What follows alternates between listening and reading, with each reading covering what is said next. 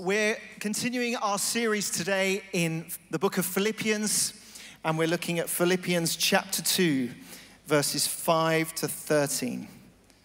The Apostle Paul writes, "In your relationships with one another, have the same mindset as Christ Jesus, who being in very nature God, did not consider equality with God something to be used to his own advantage. Rather, he made himself nothing, taking the very nature of a servant. Being made in human likeness and being found in appearance as a man, he humbled himself, becoming obedient to death, even death on a cross.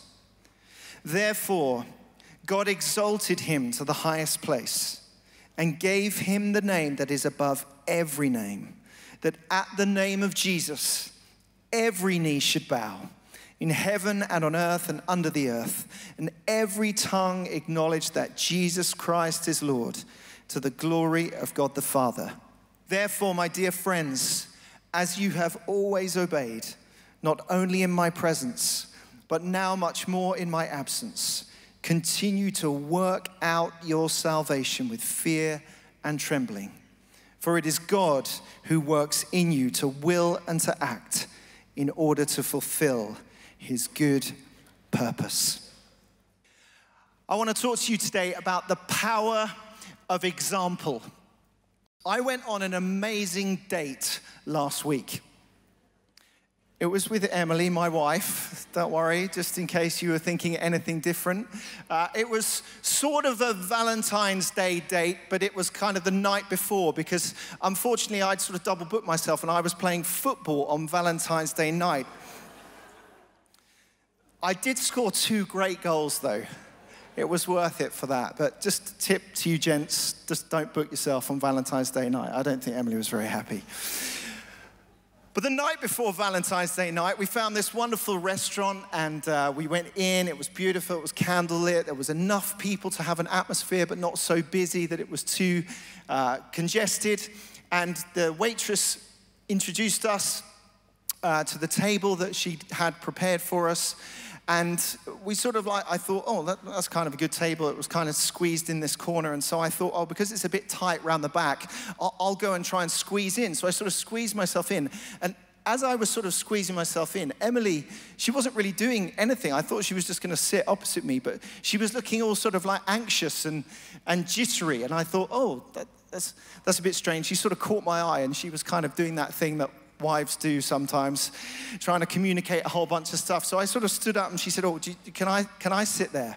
And in that moment, I realized that I'd forgotten that Emily loves to be able to see all the entrances, all the exits of anywhere that we go. She does like a risk assessment on anything that we do. If we go on holiday, if we're on an airplane, if we're staying in a new place. I'd forgotten, but I know the reason why she does it. Her dad, as former Deputy Assistant Commissioner of the Met Police, has set her an example of doing a risk assessment just in case there's a terror threat, a suspect in the building, so that you can see all the entrances and the exits and so that you can get out. You see, his example has had a powerful effect on her life. We can probably all think of people who've been role models to us, people who've set an example for us in our lives. In my Christian life, I've had the privilege of working for some amazing leaders. When Emily and I were with an organization called Soul Survivor, we worked with Mike Pilavachi. We were in Oxford at St. Aldate's Church, Charlie and Anita Cleverly.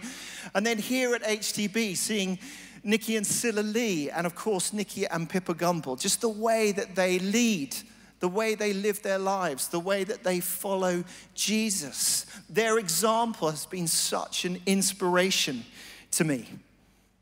In leadership, example isn't everything. It is the only thing. See, how you live affects others. How you act, how you behave is like a mirror to the people who are closest to you. In fact, psychologists, neuroscientists, they tell us that we have mirror cells in our brains.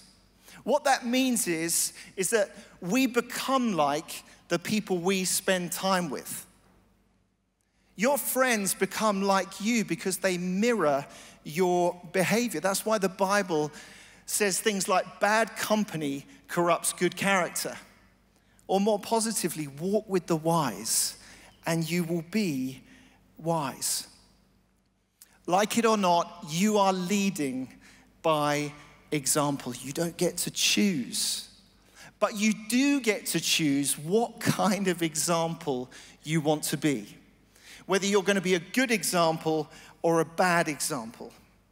The most valuable gift anyone can give somebody else is to be a good example. As a spouse, for your husband or your wife. As a neighbor.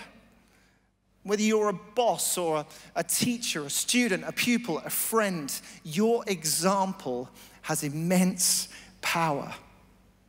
Of course, nowhere is this more the case than with parents and children. If you're a parent here, you'll know that your children are always watching what you do. I know you wouldn't really think so. You can't really tell, but every morning I try and do a little sort of workout.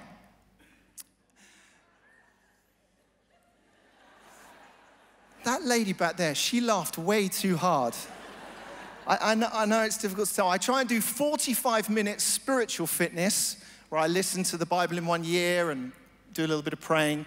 And then I try and do 45 minutes physical fitness. Ashley Conrad, Clutch Daily Workout on YouTube. If any of you have a personal trainer, by the way, you can save a lot of money just watching YouTube in the mornings. But I was amazed the other day. I walked into my son's bedroom. He's 9 years old. And I found him. He was in the plank position. And he flipped himself over. He started doing sit-ups. And he was going, "This is the Bible in 1 year, day 54. He was reciting and following my example. Our children watch what we do. Perhaps more scarily, our children listen to the things that we say. There were 2 young children in nursery, and they were arguing a little bit, and the teacher said, "Look, why don't you just stop arguing?" And the little girl turned around and said, "We're not arguing, we're just playing mums and dads." Just as children watch their parents, employees watch their bosses. If the boss arrives late, the employees think it might be okay to arrive late.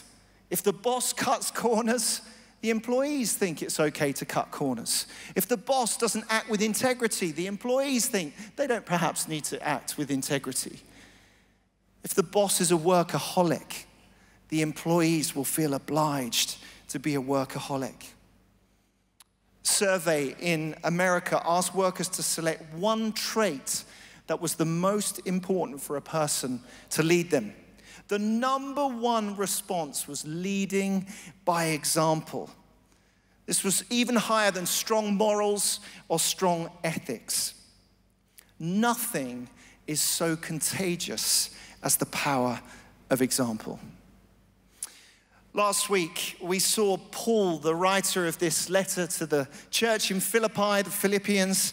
He's setting an example to them as to how to respond in tough times. Paul's writing this letter from prison. He's under house arrest. He's chained to a prison guard. But the real question is, who's chained to who? Is Paul chained to the guard, or is the guard chained to Paul? You see, Paul sees his chains not as a hindrance, but as an opportunity to further the gospel. He sets an example to the believers of choosing joy in the midst of suffering, putting his hope and trust in God, whatever his circumstance. Whatever your circumstances today, what opposition you might be facing today in your work, or maybe in health, or with your finances, in relationships. Choose to use your opposition as an opportunity for the gospel, trusting in God's faithfulness and his plan for your life. From Paul's own circumstances, he turns his attention now in chapter 2 to Jesus as the supreme example of how we should live. In verse 5, Paul says, in your relationships with one another, have the same mindset as Christ Jesus. In another translation, he says, your attitude should be the same as that of Christ Jesus. John Maxwell, the leading consultant on management and leadership, he says, attitude is the extra plus in leadership. We're to have a positive attitude. We're to follow Paul's example and supremely follow Jesus' example. And one of the key characteristics of Jesus that we are to follow is his example of serving. It says, who being in very nature God, Jesus did not consider equality with God something to be used to his own advantage. Rather, he made himself nothing by taking on the very nature of a servant. If you want to be a godly example to the people around you, if you want to lead others, if you want to have influence and impact on those that you come into contact with, serve. Humble yourselves and serve like Jesus. There is no greater example in the history of the world than the example of Jesus. And no one has had a greater impact than Jesus. In 2009, Andy Stanley, who's the senior pastor of North Point Church, one of the largest and most influential churches in North America, he was invited to speak at Barack Obama's inauguration as president. And he decided to speak on the passage in John 13 where Jesus washes his disciples' feet. And as he was preparing, he was asking himself this question: what do you do when you realize that you're the most powerful person in the room? In nearly every situation the president would be in, the most powerful person in the room. And the answer came from this passage in John's Gospel. You leverage your power for the benefit of others. That was his encouragement to Barack Obama, arguably the most powerful person on the planet at that time. Use whatever power you have to serve other people.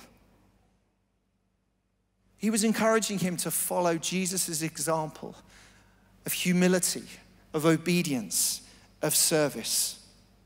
In that passage, it says, Jesus knew that the Father had put all things under his power. And the next thing he does is wash his friends' feet. The one who created the whole of the universe, the one whom all authority had been given to, the one who was all powerful, and yet he washes feet. You see, everything was under him, but nothing was beneath him. Jesus was completely secure in his position. He didn't have anything to prove. He didn't have to justify himself. He wasn't so full of himself that he couldn't empty himself for the sake of serving others. How many times are we perhaps in situations where we feel in some way we have to prove ourselves? We have to justify our position or our status. Perhaps in our work or in our relationships, trying to get above other people. That's not the example of Jesus. You see, we're called, Jesus says, to follow him. He says, I have set you an example that you should do as I have done for you. Why is that? The world is more impressed by the power of our example than the example of our power. Use what little power you have to serve others. This is what we're called to as a church. This is our vision as a community together. Each of us playing our part in the evangelization of the nation, the revitalization of the church, the transformation of society as we go out from this place, making a difference, having an impact. How do we do that? Well, it's everyone praying, everyone giving, and everyone serving. Giving, praying, serving. GPS. That's the navigation system for our lives. You see, we are part of something absolutely extraordinary that's happening in this nation, in our city, all around the world, actually. You know, over 29 million people have done Alpha. You may not always feel it, but because of your praying, your serving, your giving, you are shaping history. You are changing destiny for individuals and for communities. Just think of all the church plants that have recently gone out from this place. About 9-10 years ago, Brighton planted the first one outside of London. Brighton is different because of your praying, serving, and giving. Southampton is different. Derby is different. Birmingham is different. Swindon is different. Bristol is different. Southampton is different. And so it continues. This is our story. The kingdom of God is advancing through your serving. Last term, we were so encouraged that the number of people coming on our Alpha course here at HTB was up 40% on the term before. People coming for the first time and encountering Jesus. And every term I love hearing those stories of people whose lives have been changed, transformed by Jesus. By encountering him, hearing about him, receiving the Holy Spirit. The relentless pursuit of those outside, being welcomed in, welcomed home. That's what we are about as a church. I love those Alpha stories, and it might sound silly, but in many ways I'm often quite envious of those stories. It's often people who've, just led kind of a perhaps checkered history in the past, and now they've met Jesus, and their whole life is on a new trajectory. In fact, I often joke with Emily. She has this great line every time she speaks. She says, "I didn't grow up in a Christian home." I always think that sounds quite exciting. You want to know, well, what happened? What did you do? Were you sort of a criminal or something? But you see, my story is completely the opposite to that. I did grow up in a Christian home. I've always gone to church my whole life. My dad was a finance director of a London shipping company. My mum was a managing director of a doctor's surgery. And every week we went to our local church, St. Andrew's in Chorleywood. You see, it wasn't a weekly decision, depending on who was speaking or what the church was doing. It was a weekly habit. It was just what we did as a family. And I don't think I realized it at the time, but my mum and my dad, they modeled to me what it means to serve. My dad was at one stage the treasurer of the church. He was on the church council. He was part of the worship. He was in the choir. My mum, she helped with the kids' work, with pastoral visits, praying for the sick, ministry teams. They led a home group together. They were on the coffee rota. They hosted people. They had people stay in their home. They planned events. They gave, they prayed, and they served. Now my mum and dad, they're in their 80s, and they are still going strong. In fact, they come and they help serve on our older persons concert and tea that we have down at one of our sites, HTB Onslow Square. You know, in their local church, they're mentoring, they're hosting, they're pastoring people, they're praying for people. Since 1989, every summer they have been down on the site where their church's summer conferences take place. You see, this isn't a yearly decision for them. This is a yearly habit. They choose to go and to serve. They've never been employed by the church, but they have made a massive difference to the church. And actually, the power of their example has had a huge impact on my life.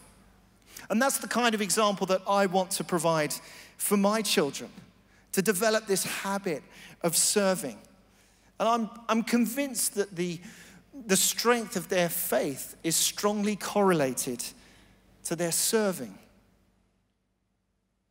If you want to grow in your faith in Jesus, if you want to develop as a disciple, if you want to grow in character, serve. If you're not doing anything, can I encourage you, maybe just start small. Small things done consistently over time have a huge impact. How is it that God might be asking you to use your time, your gifts, your skills, your talents? Maybe you can help in one of the areas in the church, the kids, youth, students, maybe hosting people and they come from all over the world for the leadership conference. Maybe coming to Focus, serving, getting involved, being part of the community. Don't decide on whether you like the speakers or whether you know the weather's going to be good or bad. Just make it a habit to come and to serve. I loved hearing about a couple who comes to this church. They've been coming for 4 years. They've been praying, they've been giving to the church, but it was only recently that they realized, God is calling us to get involved through serving. Heard of another man who he'd been involved with the cafe and he was helping on Sundays, but he came up to one of our team and he said, look, I'm an interior designer for 5-star luxury hotels. I really want to use my gifts and my skills in this area as well. It was amazing. We can use his gifts, his skills. We've hooked him up with the person who looks at all the interior design of our different sites, our offices, all the different plans that we're making. Serving isn't just about getting stuff done. It's about discipleship. It's about our worship. And as your pastor, I suppose, I want to say to you, serve. It'll change your worshiping life. Oswald Chambers, he says, service is the overflow of superabounding devotion. Our serving has to come from the heart. Somebody once said, you only know how much of a servant heart you've got when someone treats you like a servant. I thought I was pretty good at serving. The other day when my kids had left for school, all of the breakfast stuff was strewn all over the table. Empty milk bottles, cereal packets tipped over. I was really grumpy. I was like, treat me like a servant. They treat this place like a hotel. I suddenly realized, my servant heart. Now, we've got to work a bit on their kind of teenage behavior, yes, but actually expose something in me. Am I willing to serve? Am I willing to lay myself down? And of course, it's not just in the church. We're called to be an example in our serving to the world. In the Old Testament, the people of God, they were heralded as an example to the world. They were the light for the Gentiles. And we as the church, we are to be an example to the world. How we serve in our communities, in our schools, in our workplaces. What would it look like for you tomorrow in your workplace to serve your colleagues, your boss? In most workplaces, there is a kitchen because we love tea, we love coffee in this country. And there's also mostly a huge number of mugs that are unwashed up. I challenge you tomorrow, take a moment and wash all those mugs up in your work kitchen. Take that person out for lunch, your colleague who you find just a tiny bit annoying. Do that task at work that nobody else really wants to do. Perhaps in your school or in your college, choose to talk to that person who's on their own. Choose to serve. Maybe in your family, your siblings, whatever it looks like for you. You see, what you do is far more important than what you say. Follow Jesus' example. Think about what it means to serve the poor in your community, maybe down at our homeless shelter. You see, you can't make someone nice. You can't make them good. You can't change what they believe. But by your example, your kindness, your time, your love, perhaps eventually that will be enough that they will choose to do those things, to believe those things. In this passage, in verse 12, Paul says, "Therefore, my dear friends, as you have always obeyed, continue to work out your salvation with fear and trembling." Just notice there, he doesn't say work for your salvation. He says work out your salvation. Consider this like a workout every day. And it's all an overflow of the heart. We serve because Jesus has first served us.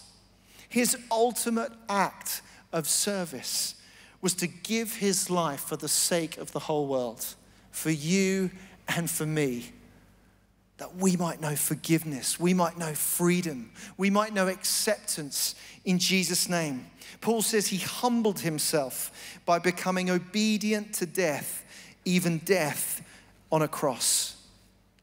People may doubt what leaders say, but they believe in what they do. Jesus laid down his life to serve each one of us.